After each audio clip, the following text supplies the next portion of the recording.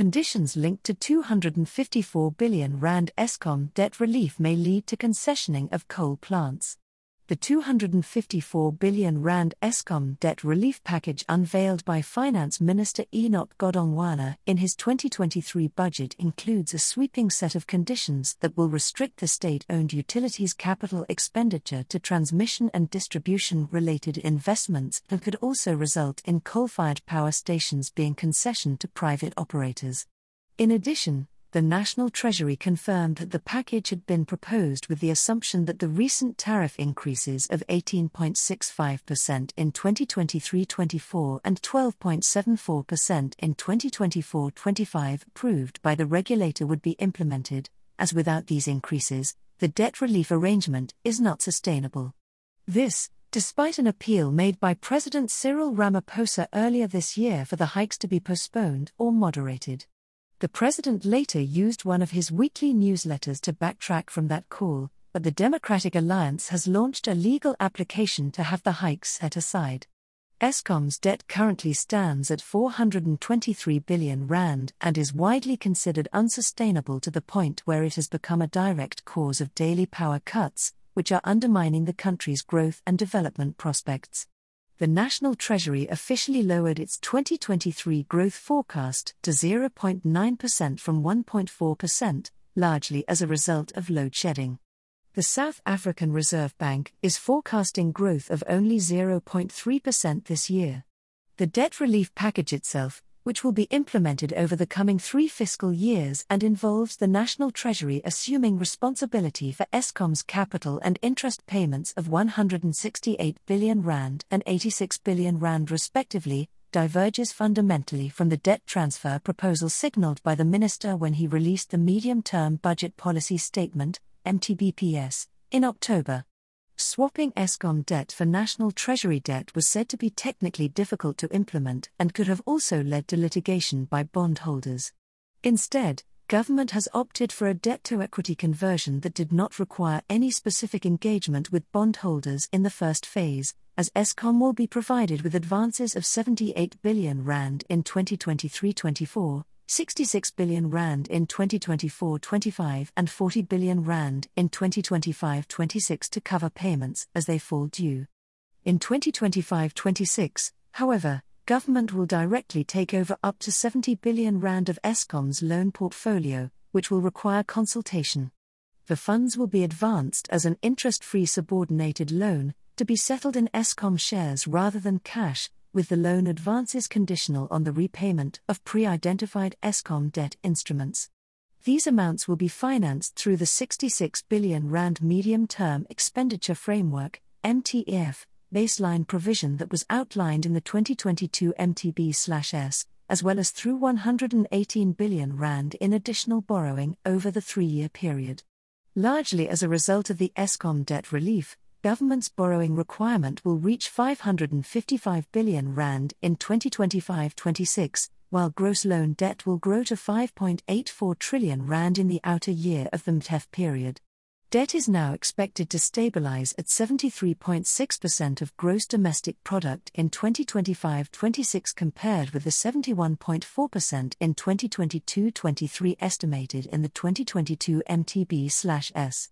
The package marks a decisive shift from the previous approach taken by government to support the debt-laden utility, one that has involved regular injections since 2008-9, which have collectively resulted in bailouts amounting to R263.4 billion, and loan guarantees.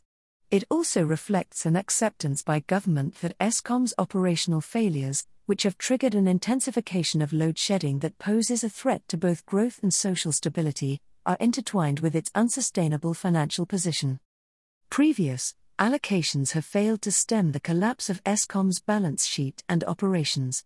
The utility imposes an enormous drain on the economy and its debt stands at an unsustainable R423 billion.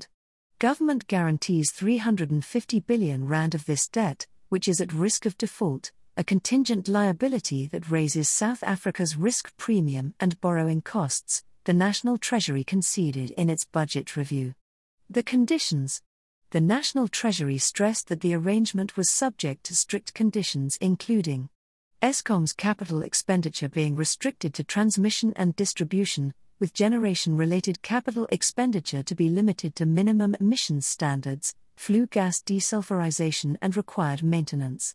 While Eskom is disallowed from proceeding with new greenfields generation projects, it is permitted to continue with its solar investment at the retired Khomatai Power Station, for which it has received some support under the $8.5 billion Just Energy Transition Partnership. Eskom being disallowed from using the proceeds from the sale of non-core assets for capital and operating needs, with all proceeds to be used for the debt relief arrangement. That the utility undertake no new borrowing from April 1, 2023, until the end of the debt relief period, unless written permission is granted by the Minister of Finance.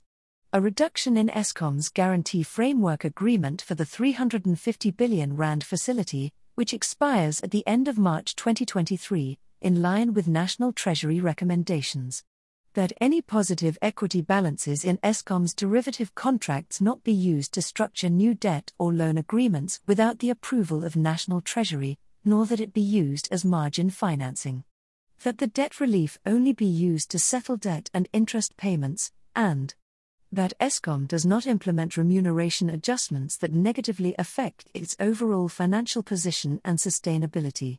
While not included in the conditions set out in Annexure W3 to the budget documents outlining the terms of the relief package, in his speech Godongwana confirmed a statement contained in the budget review that Eskom would also be expected to implement recommendations emanating from an independent assessment of its operations, which had been commissioned by the National Treasury.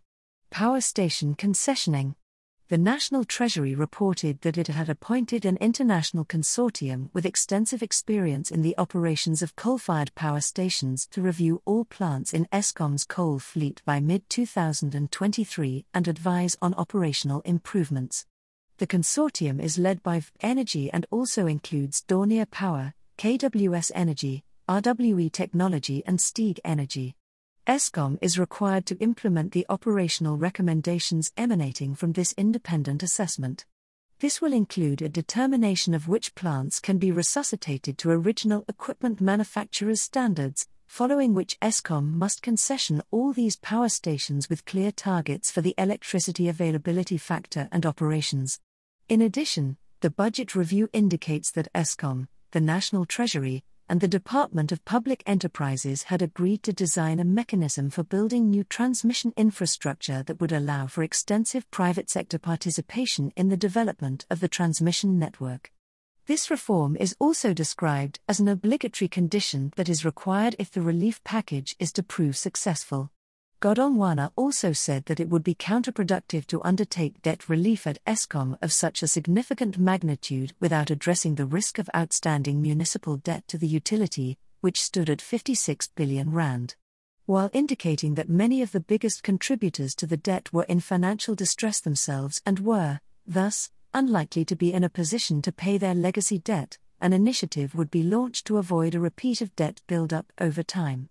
Eskom's long-term financial viability depends on its customers paying their dues. National Treasury will publish details for accessing the debt relief in a circular in March 2023, and implementation will start from 1 April, the minister said.